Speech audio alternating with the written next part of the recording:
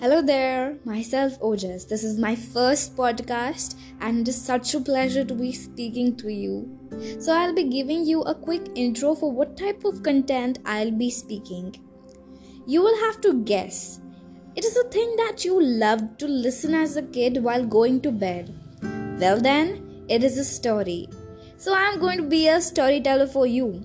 It may sound a bit childish, but what I think, never let go a child inside you, cause it's the most beautiful person. Stay tuned to listen my other stories also.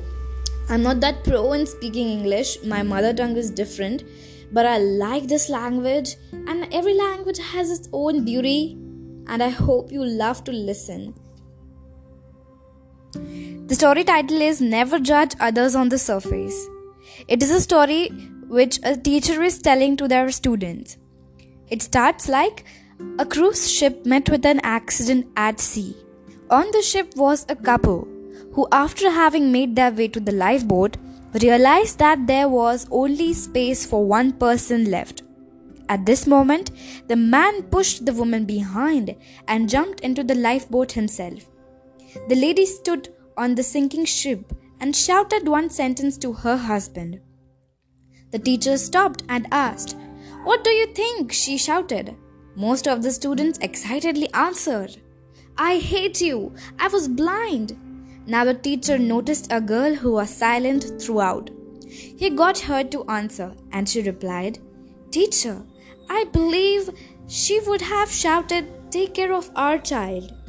The teacher was surprised, asking, "Have you heard this story before?" The girl shook her head. "Nope, but that was what my mom told my dad before she died of disease." The teacher announced, "The answer is right." The cruise sank. The man went home and bought the child single-handedly. Many years later, after the death of the man, their daughter found their diary while tidying his belongings.